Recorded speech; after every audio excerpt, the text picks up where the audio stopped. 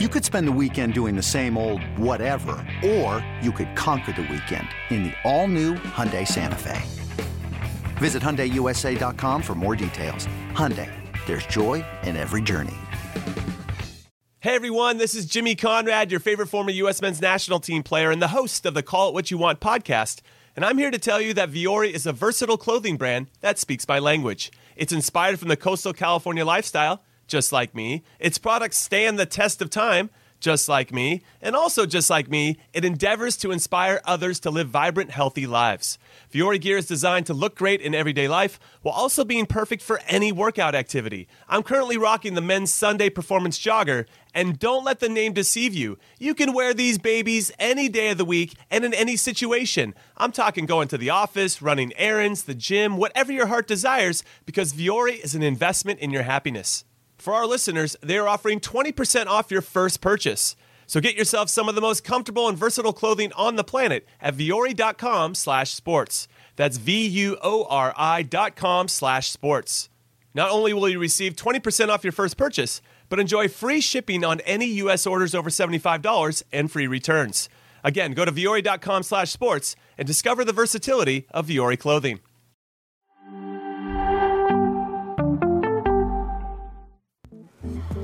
Welcome back to Morning Footy. Qualifiers for the 2024 Euros underway. Here's a look at today's matches. You can watch all these at 2:45 p.m. Eastern on VIX. Spain will face Cyprus, Switzerland, Andorra, Sweden taking on Austria, Norway will face Georgia, Italy, a big one against Ukraine, Malta will face North Macedonia, and Belgium will take on Estonia. So for more on Italy, we are very excited to welcome in our good friend Marco Messina, who has never looked better, except when you're here in studio in person. But what is this? The lighting, the camera. I mean, he took a shower this morning. The difference between the previous setup and he dusted the hell out of that camera because.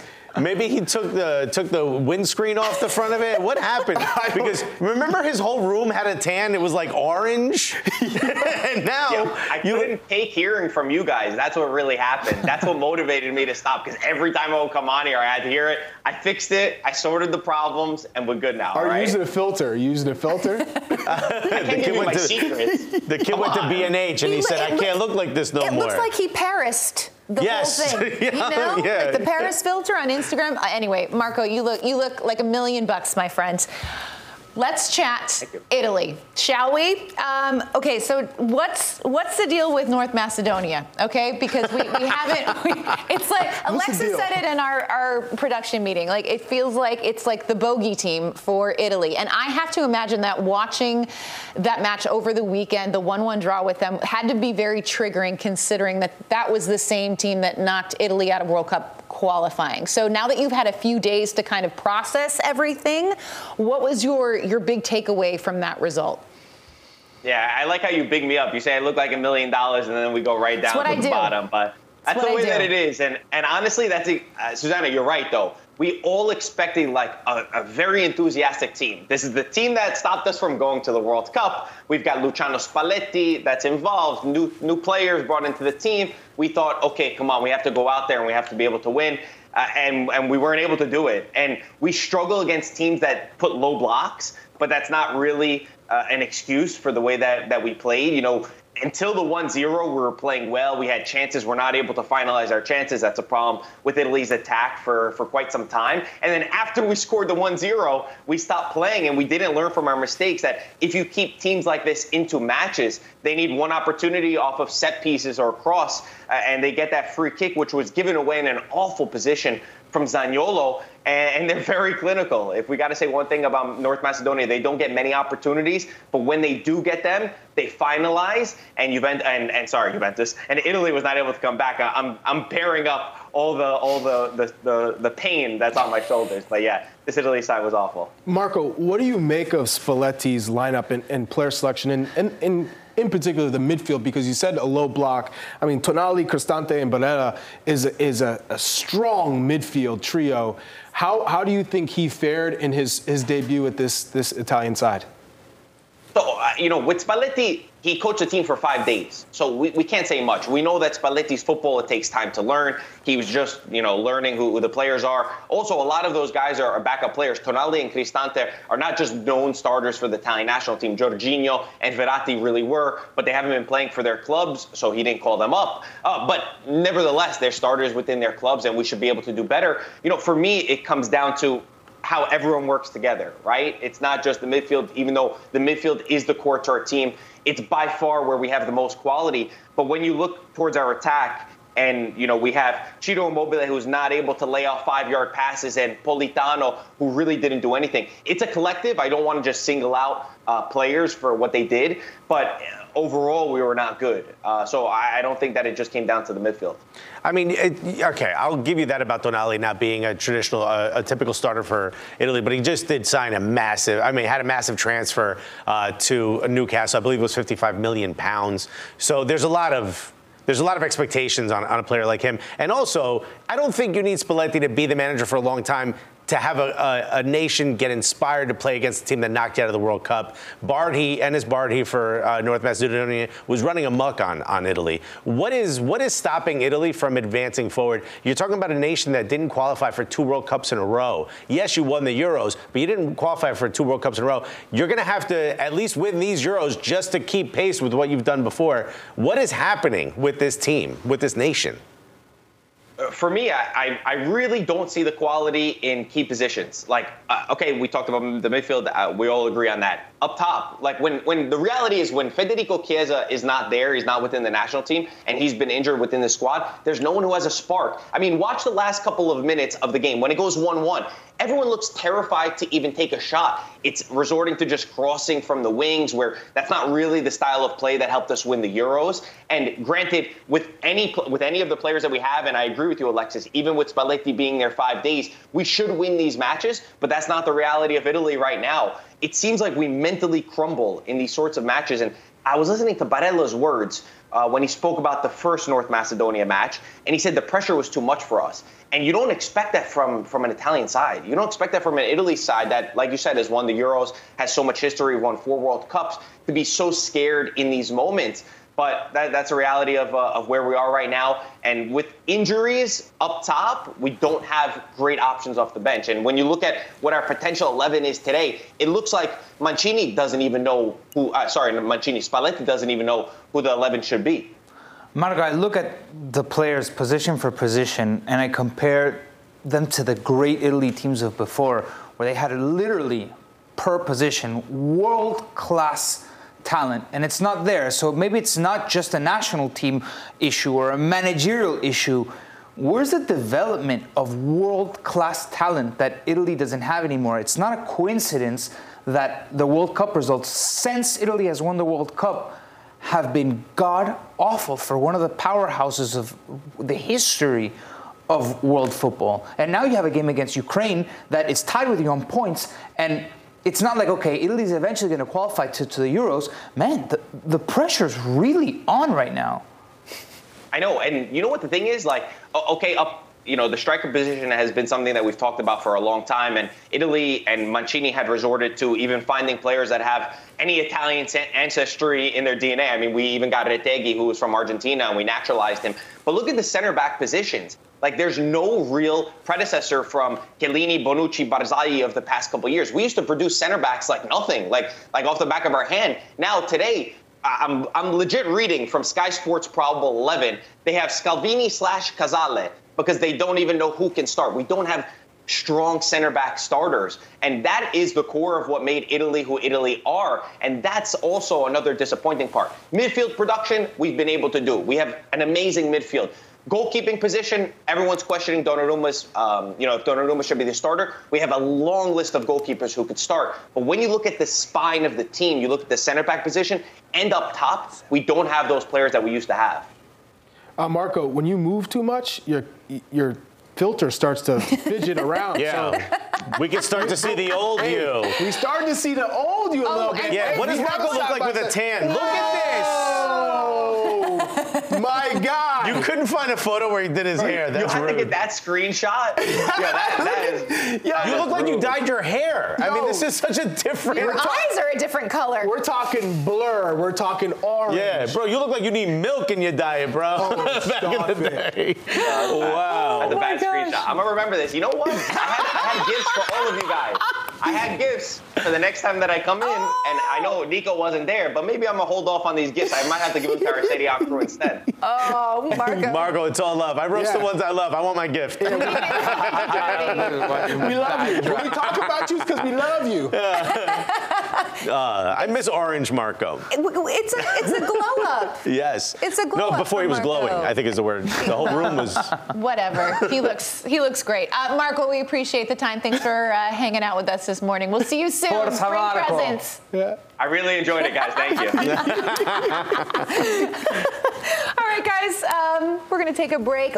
We are going to chat about some of our favorite stadiums in Europe next. Y'all are going to make a case for the best stadiums that we should all go visit. That's coming up after a quick timeout. Did you know that while over 60% of Americans dream of starting their own business, less than 20% of them take the first step? The reason? Building a business is tough. Taylor Brands is simplifying the business journey. From launching and managing to growing your business, Taylor Brands isn't just another tool. It's your online business partner from launch to success. With Taylor Brands, building your dream business becomes an effortless experience. Their comprehensive platform guides you through every step, ensuring you have everything you need in one place. From LLC formation to bookkeeping, invoicing to acquiring licenses and permits, and even setting up your bank account, Taylor Brands handles it all seamlessly. And our listeners will receive 35% off Taylor Brands LLC formation plans using our link, taylorbrands.com/CBS Sports. That's TAILORBRANDS.com/CBS Sports. So start your business journey today with Taylor Brands. Welcome back to Morning Footy. Here's a look at one of the cathedrals of the game, San Siro, formerly the home of AC Milan and Inter Milan. They will bid farewell, although, in good news, the San Siro will not get demolished. It will remain intact as a historical landmark in Milan, but plans for a new home for AC Milan have been unveiled. There's some renderings that look really, really amazing. It's going to have a 70,000 person capacity, 2 massive strings, I believe 2 rings. It looks like it's going to be pretty special. But when we think about San Siro, I mean, it's just so iconic. There have been so many incredible moments that have happened there. I know, Nico, you have experienced soccer at the San Siro. What are some of your memories there? What was the atmosphere like when you were at the stadium? I feel like when a stadium is already iconic, there's a certain expectation of atmosphere that you're waiting to experience. And it was for a Milan game, not an Inter game that I went to. And it was imposing. Very organized tifosi, and they were passionate, and you could feel it kind of just oozing out of the stands onto the field because it's just that close. The 2 rings are just stacked on top of each other. And we've seen the tifos from all of these Derby di Milano.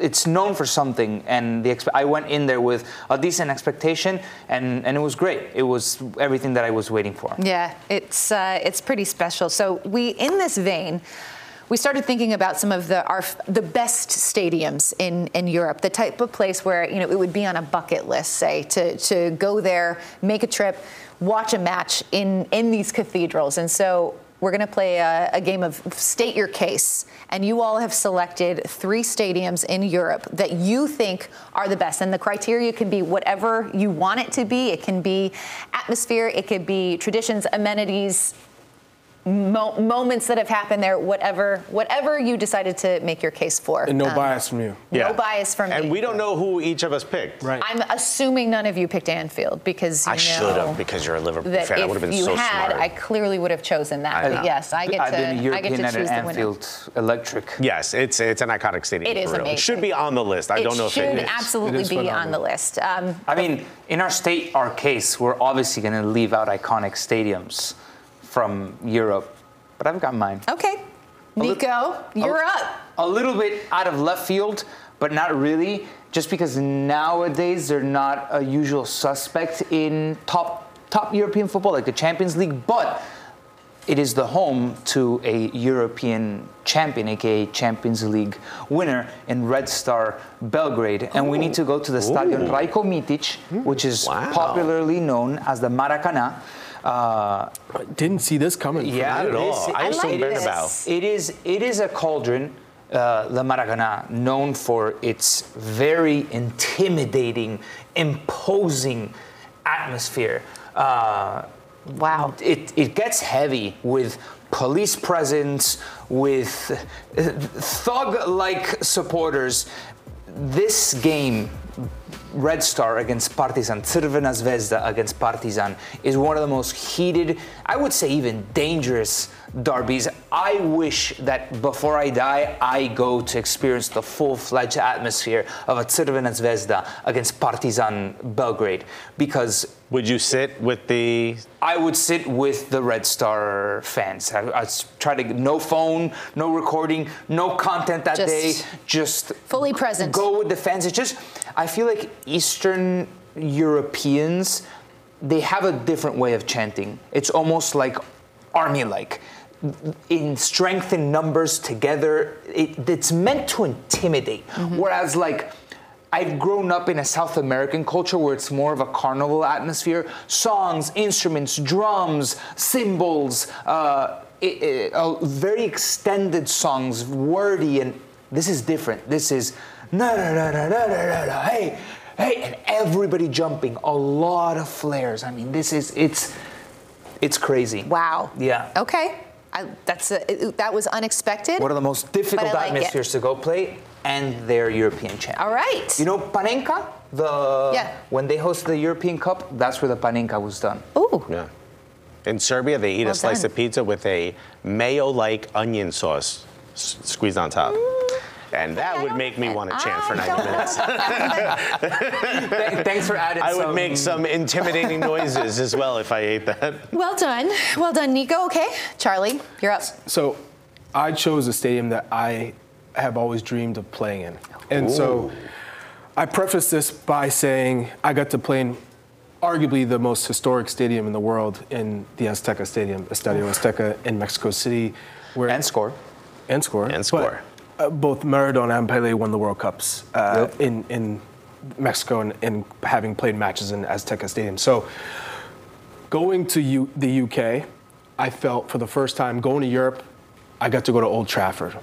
And this was 2002, it was my first time going to Europe. What? First time flying overseas. And I just remember being wowed by Old Trafford. And they had just signed Rio Ferdinand. And so getting to do a tour and knowing the history of the club, having known that the 1966 World Cup was played, this was one of the stadium sites for that World Cup, where England won in '66. Euro '96 was played here, and the 2003 Champions League final. But knowing that Sir Alex Ferguson won 13 league titles, 2 Champions Leagues with his squads that have graced the pitch here. Sir Matt Busby won 13 titles, the first European Cup for Manchester United. Just knowing the history of this stadium and what it means, it's the biggest club football stadium in UK, 74,000. I just felt like if you play in the theater of dreams, this is one of the ultimate prizes in terms of stadiums with history and legacy. And I just felt, if I had played in this stadium, that would have been one of the biggest check marks for me. But maybe in another life.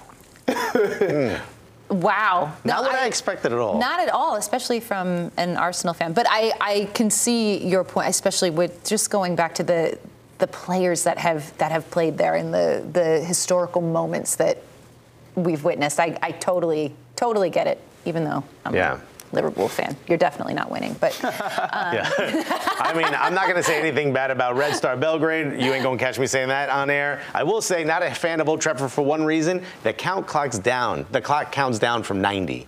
to 0. Does it? Yeah. Oh, that's so strange. I hate it. I hate it. It sounds like college soccer. Yeah, bro. I'm like, bro, you can't make fun of MLS's early days if this is what's happening in your stadium. Yes, I'm not a fan. But the one I picked is a stadium that I originally, before I went there, it seemed impressive on TV. And, you know, watching it, the atmosphere is incredible. The fans are absolutely incredible. But I'm like, maybe it's not that impressive. And then going there, I've never felt anything like watching the yellow wall bounce in unison. 25,000 people at the Westfalenstadion, now known as the Signal Iduna Park. Shouts to all my BVB fans out there. 81,365 capacity. Germany's largest stadium. It's right now, currently, the largest top flight stadium in all of Europe.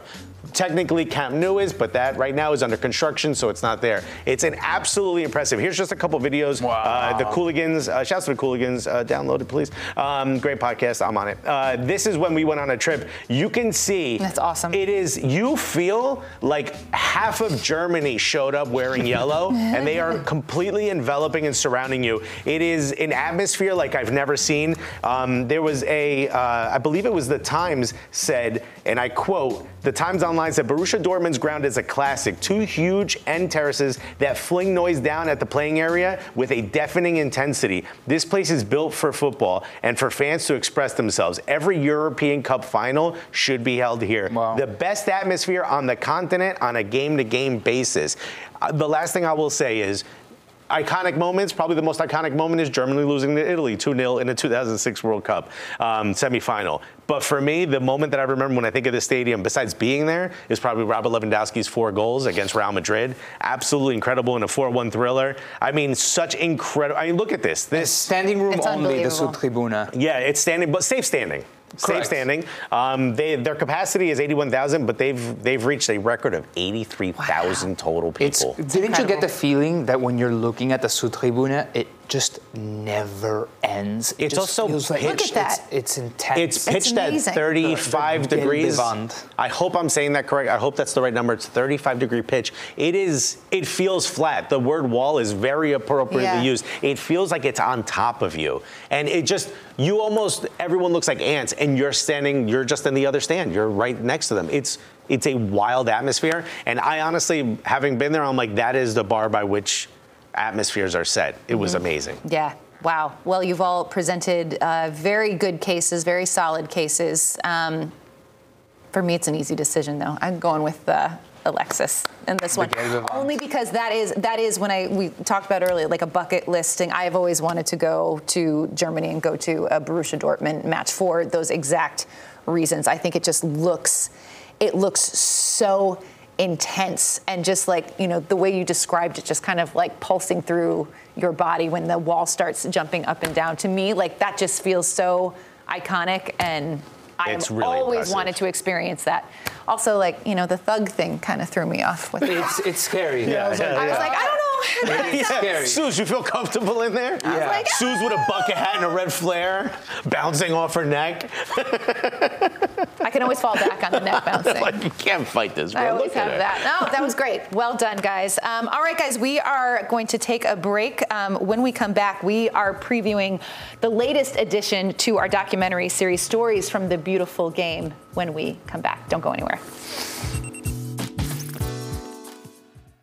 Robert Half research indicates 9 out of 10 hiring managers are having difficulty hiring. If you have open roles, chances are you're feeling this too. That's why you need Robert Half. Our specialized recruiting professionals engage with our proprietary AI to connect businesses of all sizes with highly skilled talent in finance and accounting, technology, marketing and creative, legal, and administrative and customer support. At Robert Half, we know talent. Visit roberthalf.com today. I would like to know, how is it possible to play football under conditions of a war? War, it's all the time inside you. The bombs falling on every piece of territory. Many soldiers, many people who fight now for us. We want our efforts to give them victories. This is our duty, and football never stops. Football must go on. Donetsk is occupied territory and there's a battle line between them and many of their loved ones. Nobody knows how long can this team sustain under these kind of circumstances. Our mission to play football, and we feel this responsibility to Ukrainian people. Just the fact that they can even play in the country at all is just, honestly, it's astounding. Of course, it's a war. It's not easy to play with the sirens, with bombs. Вибачте, але це наша реалії. Це не означає... Одна година, так. When thousands of refugees came to this region, we organized this shelter. As you may see, we have a lot of children loving football very much. Shakhtar Donetsk have become a metaphor for the struggle of Ukrainians, and it's epicentral to the endeavour that this team represents and plays for not just the club, but the hearts of 40 million people in Ukraine.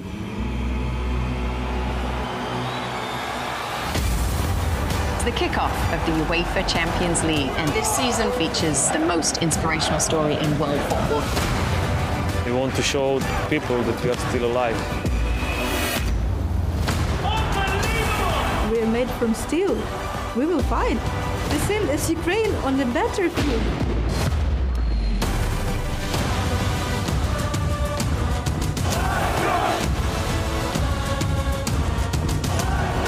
You can try to kill us. You can bomb us every day. You can threat us with a nuclear weapon. But come on, we're still playing football.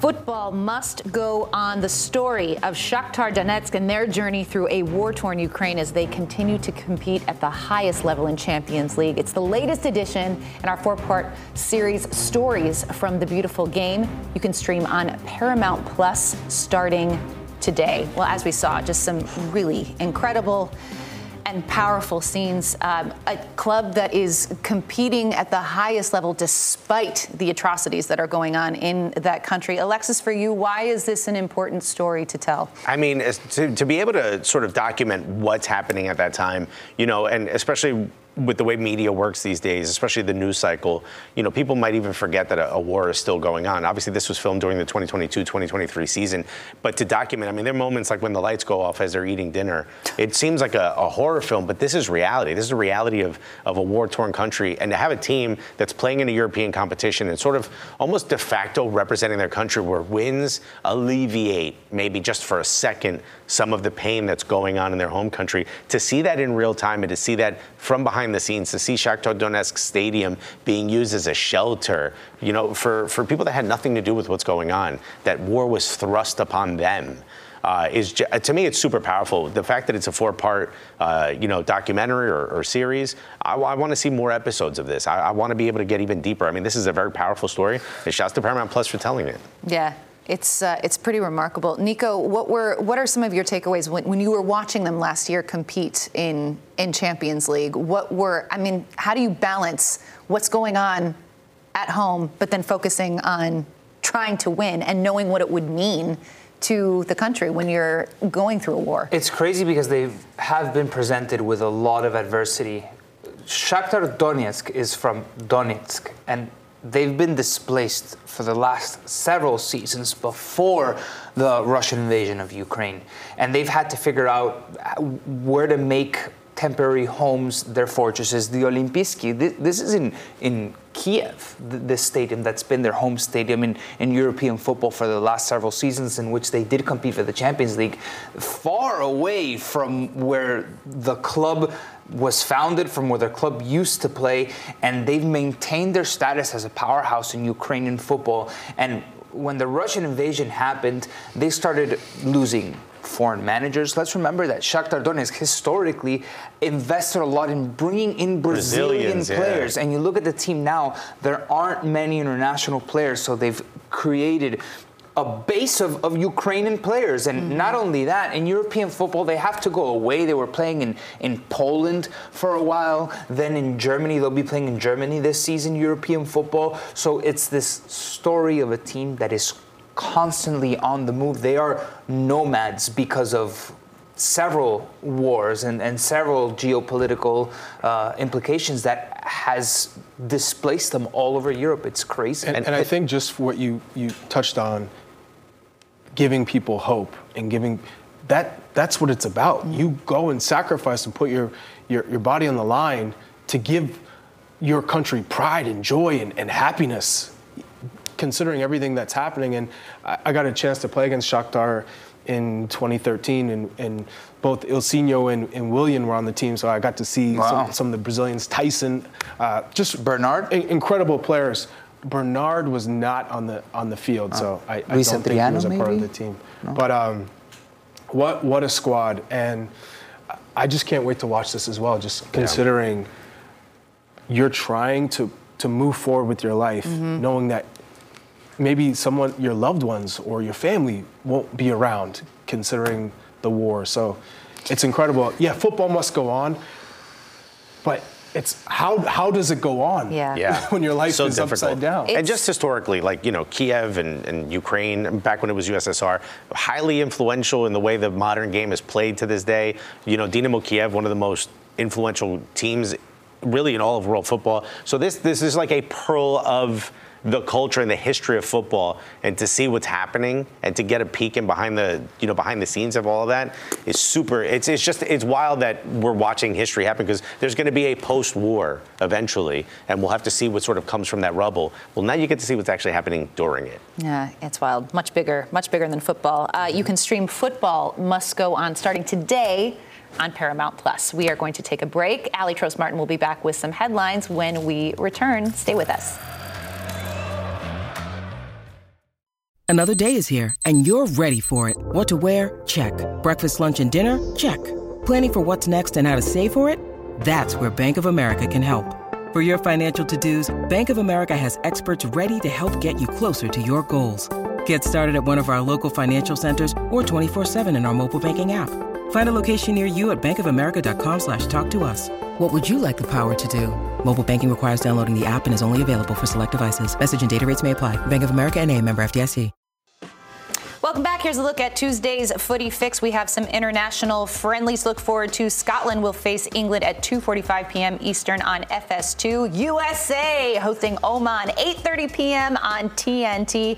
And Mexico will face Uzbekistan at 10:30 p.m. That game on 2DNA. We also have some Euro qualifiers to look forward to. Italy taking on Ukraine at 2:45 p.m. You can watch that match on VIX. And Alexis, just for you, Canadian Premier League, Halifax Wanderers versus Calvary FC, 6 p.m. FS2. My man knows. HFX Wanderers. Hey, Alexis knows. Yeah, dude. Let's go. Come on, HFX. Let's go. Ali Trost-Martin is going to have some headlines for us, don't you, Ali? I do, Suze. We start with Paul Pogba, who has officially tested positive for elevated levels of testosterone, an infraction that could lead to a lengthy suspension for the French midfielder. He has since been provisionally suspended by Italy's National Anti-Doping Tribunal, pending a trial and a testing of a backup B sample. Pogba has been limited to 2 appearances off the bench with Juventus after returning from injury, and could face a suspension of between 2 and 4 years if he is found guilty. In the English Premier League, Everton, off to a rough start in the season, could soon have new ownership on the way as they look to avoid relegation. According to multiple reports, 777 Partners out of Miami is closing in on a deal to buy the Liverpool-based club. 777 Partners also owns stakes in Sevilla, Hertha Berlin, and Standard Liège. And Thierry Henry's run as France U21 head coach continues to produce results, with Henry's team posting a 4-0 win over Slovenia in the U21 Euros qualifying on Monday.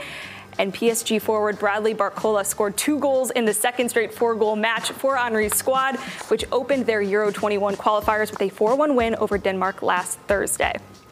In managerial news, Lyon has fired manager Laurent Blanc after less than a year in the role, as the club currently sits in last place in Ligue 1 with just 1 point from 4 matches. Blanc replaced Peter Bosz as Lyon manager in October of 2022, guiding the club to a 7th place finish last season. Gennaro Gattuso and Julien Lopetegui have been identified as candidates to replace Blanc.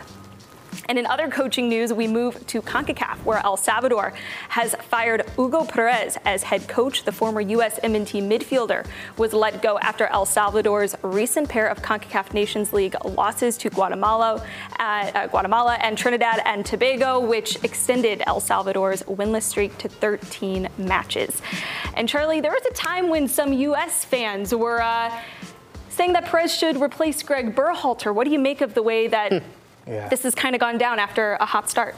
Well, first and foremost, we have to give respect to Hugo Perez. This is a National Soccer Hall of Famer. I mean, this is a coach who helped build some of our players, youth players, in the youth national team setup. So I have a ton of respect for him and what he's been able to do in his career as both a player and a manager. Phenomenal person, and he did a lot with what he had at El Salvador. I mean, they were competing. That's what it is. I think he hit the limit. I mean, they plateaued, and this is the effect of what happens when it grows stale and you don't have enough coming up from. You don't have anyone you can bring in. So what's next for him then? And sorry, I just wanted to just mention, because Hugo Perez on the Salvador national team did what he could with what he had, but because the clubs weren't producing enough talent, he had to go. There was a massive effort under Hugo Perez to go find dual nationals. And he is responsible for bringing in a lot of the talent, and he did what he could. You can't expect El Salvador, with all due respect, there needs to be another answer, because it just feels like every national team manager that comes through, including Carlos de los Cobos or Hugo Perez, there's a long list that they do so much, and then there's like a wall that you hit. And I guess, what's the level of expectation from the federation? Because some would say Hugo Perez did as best as he could. You know, and I know Ali asked what comes next for him, so I'm going to follow that up with that. Well, there's no doubt he did the best he could. Yeah, absolutely. But is that the best that El Salvador can do? That's the question. That is the question. But I'm also wondering, what is the federation's expectations? Are they possibly too high? But for Hugo Perez, who has a great track record, what does he do next? You think he goes back to the club game? Maybe there's another nation that takes a look at him? He was within the developmental stages in the U.S. soccer, right? He was coaching the U20, I believe, or the U17. U15. The U15. Does he go back to the U15s with the men's national team? I feel like the U.S. can benefit by having somebody like that developing. Who can identify talent. Yeah. I mean, he identified. He brought in a lot of guys El Salvador was picking out guys from Canada, from the Netherlands, adding them to the national team. And there was talent. I just think it doesn't bode well. It's not a good look if a guy like Hugo Perez, who was doing all of this for the team, and you still can't find he was success. Almost I mean, like the scapegoat for La Selección Cuscatleca. He was like, okay, you don't make CONCACAF quarterfinals, you need somebody to fall. Yeah, but like if you're not successful under those circumstances, when are you going to be successful? Like, this seems like a systemic problem within the federation, much more so than anything Hugo Perez did. What about a New England Revolution? They need a manager. What about a Canada? Oh. Canada also need a manager. And someone who got El Salvador to play extremely well in World Cup qualifying, given the limited resources, given the limited talent, he made the most of that squad. Give him Canada and see what happens. Canada seems like a little Canada bit of a needs rough. some. Yeah, but that federation is going through a lot. If he took on El Salvador, you think you can't take on? I'm not saying. I'm just mentioning. Hey, man, Charlie, this isn't like the smoothest ship available. Yeah, but at the same time, it's like a little balance, because whoever takes on Canada, you're coaching at the World Cup with decent amount of expectation, with a golden generation. Even more so, a reason for him. And then on the other hand, it's all the financial problems that the federation has. So it's like, right, you're going to coach in the World Cup. Also, we don't have any money, so it's tough. Yeah, but tough. You're saying marketing dollars won't come? Oh, for sure. I think the future is bright. You look at the talent Canada have and the talent coming through. Hugo Perez is proven manager in CONCACAF, in developing talent, in getting the best out of the players that he has. And he happens to know CONCACAF really, really well, which is pretty important. Charlie. It's It's a great shout. Brills. Hey, Ugo, you need an agent? Hit me up. You know how to speak Canadian? Hey, hey, it's that U.S. men's national team brethren, you know? Okay, we're going to take a break. Plenty more to come on Morning Footy when we return. Don't go anywhere. When you need mealtime inspiration, it's worth shopping Kroger, where you'll find over 30,000 mouth-watering choices that excite your inner foodie. And no matter what tasty choice you make, you'll enjoy our everyday low prices, plus extra ways to save, like digital coupons worth over $600 each week. You can also save up to $1 off per gallon at the pump with fuel points. More savings and more inspiring flavors make shopping Kroger worth it every time. Kroger, fresh for everyone. Fuel restrictions apply. Welcome back. Here's a look at Tuesday's Footy Fix. We've got some Euro 2024 qualifiers to look forward to. Italy will take on Ukraine at 2:45 p.m. Eastern. You can watch that on VIX. In the Canadian Premier League, HFX Wanderers taking on Calgary FC at 6 p.m. on FS2. And we have some international friendlies on the docket as well. Scotland will face England at 2:45 p.m. Eastern on FS2. Mexico, Uzbekistan, 10:30 p.m. on 2DNA. And, of course, the USA will face Oman, 8:30 p.m. tonight on TNT. And for more on the U.S. men's national team, we are absolutely delighted to bring in the one, the only, Jimmy Cream Cheese Conrad. What's up, Jimmy? What's up? So good to see everybody. I'm ready to talk about some soccer. I'm excited. And this is going to be a great game. You know why? Because we didn't play so great the other one against Uzbekistan, and now we take on Oman. And they're next to each other in the FIFA World Rankings. So I'm expecting another 3-0 beatdown, or that's what I'm hoping for. Jimmy, were you hopeful after the Uzbekistan game? How do you define hopeful, Nico? I think that's the big question. What I'll say is this. When Greg Berhalter took over in the previous cycle, I was in New York. U.S. played Mexico, and we got absolutely slapped around 3-0. I was in the stands. And I was triggered, everybody. I was hot based on what I saw, mainly because Zach Steffen touched the ball more than Christian Pulisic, and I just didn't understand why we wanted our goalkeeper to be a playmaker. I still don't understand it, but we tried to play out of every situation in the back, and that was something that I thought Greg Berhalter tried to turn our national team into a club team, and I think he's tinkering now. Now, in fairness to him, I want to say that if you're not going to try things against Uzbekistan and Oman, then when are we going to try them, right? So you got to try some stuff. You got some ideas. He's been sitting at home thinking about things for the last 6 to 8 months, and he wants to tinker with obviously all the fun and shiny toys we have at our disposal because this is the most talented U.S. team that we've ever had. And I think we'll probably see some more tinkering against Oman as well, but we still have enough talent to go out and get a result for sure. Jimmy, I'm curious to know if the U.S. does go to a 3 center back system, how do you feel about that if it's Miles Robinson, Mark McKenzie, and Chris Richards, or Tim Ream being in the middle? But is that something that you think the U.S. can move forward with, or is this just a one-time experiment?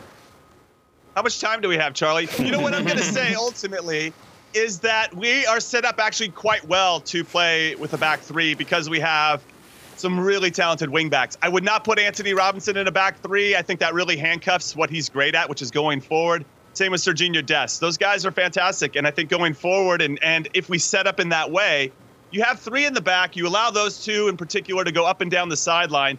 And then it's just more about your midfield. Because I like that you have potentially Richards, Ream, and McKenzie as your holding 3. And then who are going to be sitting in front of them? Because those 2 midfielders, I think, if you're going to play, you have to really worry about the counterattack, especially against Oman, who are going to play a straight 4-4-2. So if you're going to tinker in this way, I'm all for it because I feel like we've been clamoring for maybe trying this because we could argue that our outside backs are probably better as wing backs than they are as true traditional fullbacks. Jimmy, what player do you think stands the most to gain from Berhalter being back? That's a great question. Jeez, everything got really serious. Like all the air's out in the studio right now. Wow. I wonder what Jimmy thinks about this per se. You know that. Wow. That's a really good question because I don't know if I have a one specific player that steps or stands out for me. You know, Christian Pulisic was in his camp the whole time, so leaning into even when things were going a little bit south in terms of his status as the national team coach. So I find that relationship could continue to get stronger. Gio Reyna, maybe. I mean, if we want to get into the weeds here and maybe have a little bit of fun at twisting this whole situation and have a silver lining to it, he has a lot to gain, obviously. And I think building that relationship between the two and hopefully putting him more central, because we saw that in the Nations League, and I thought the team just flowed a lot better when he was in the middle as opposed to out wide. So those are a couple names. Maybe those are Captain Obvious choices, but yeah, that's a great question. I'm going to have to really sit here at home and reflect upon that. Thank you, Alexis.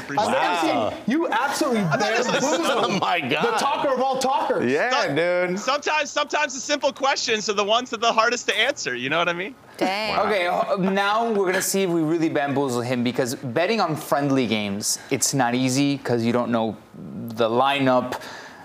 You don't know really how the players are going to take this game on. So give me your lines, Jimmy. Where's that crystal ball? Yeah, great. I think I'm going to go with the over 2.5 goals in this one. I think we're going to see a response from the U.S. where there are going to be some emphasis in, we want to play a little bit better than we did in the first game against Uzbekistan. Tim Ream came out and said the same thing.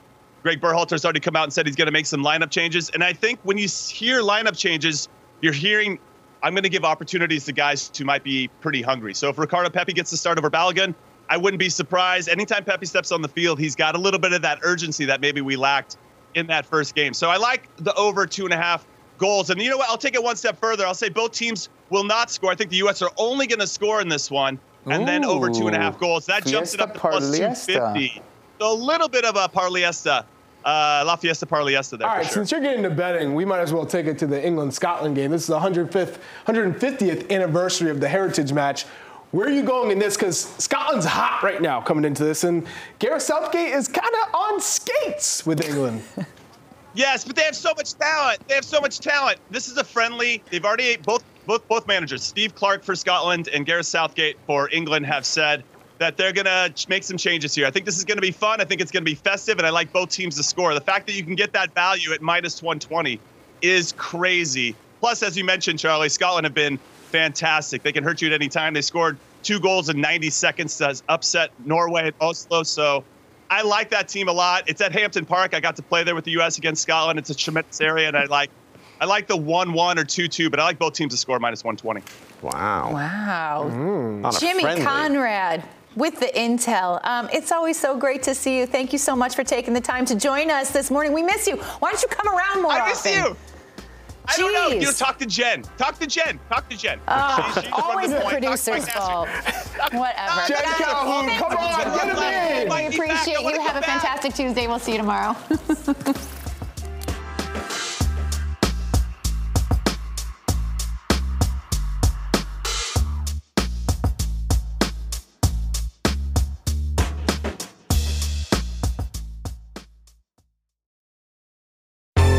Baseball has begun, which means you need to listen to Fantasy Baseball Today in 5, part of the CBS Sports Podcast Network. Join Scott White, Chris Towers, and me, Frank Samfel, every Monday through Saturday as we deliver all of your fantasy baseball needs in just 5 minutes. We'll break down the biggest performers, news, and prospects who could make an impact this season. Make sure to download and follow on Apple Podcasts, Spotify, the Odyssey app, and everywhere else podcasts are found.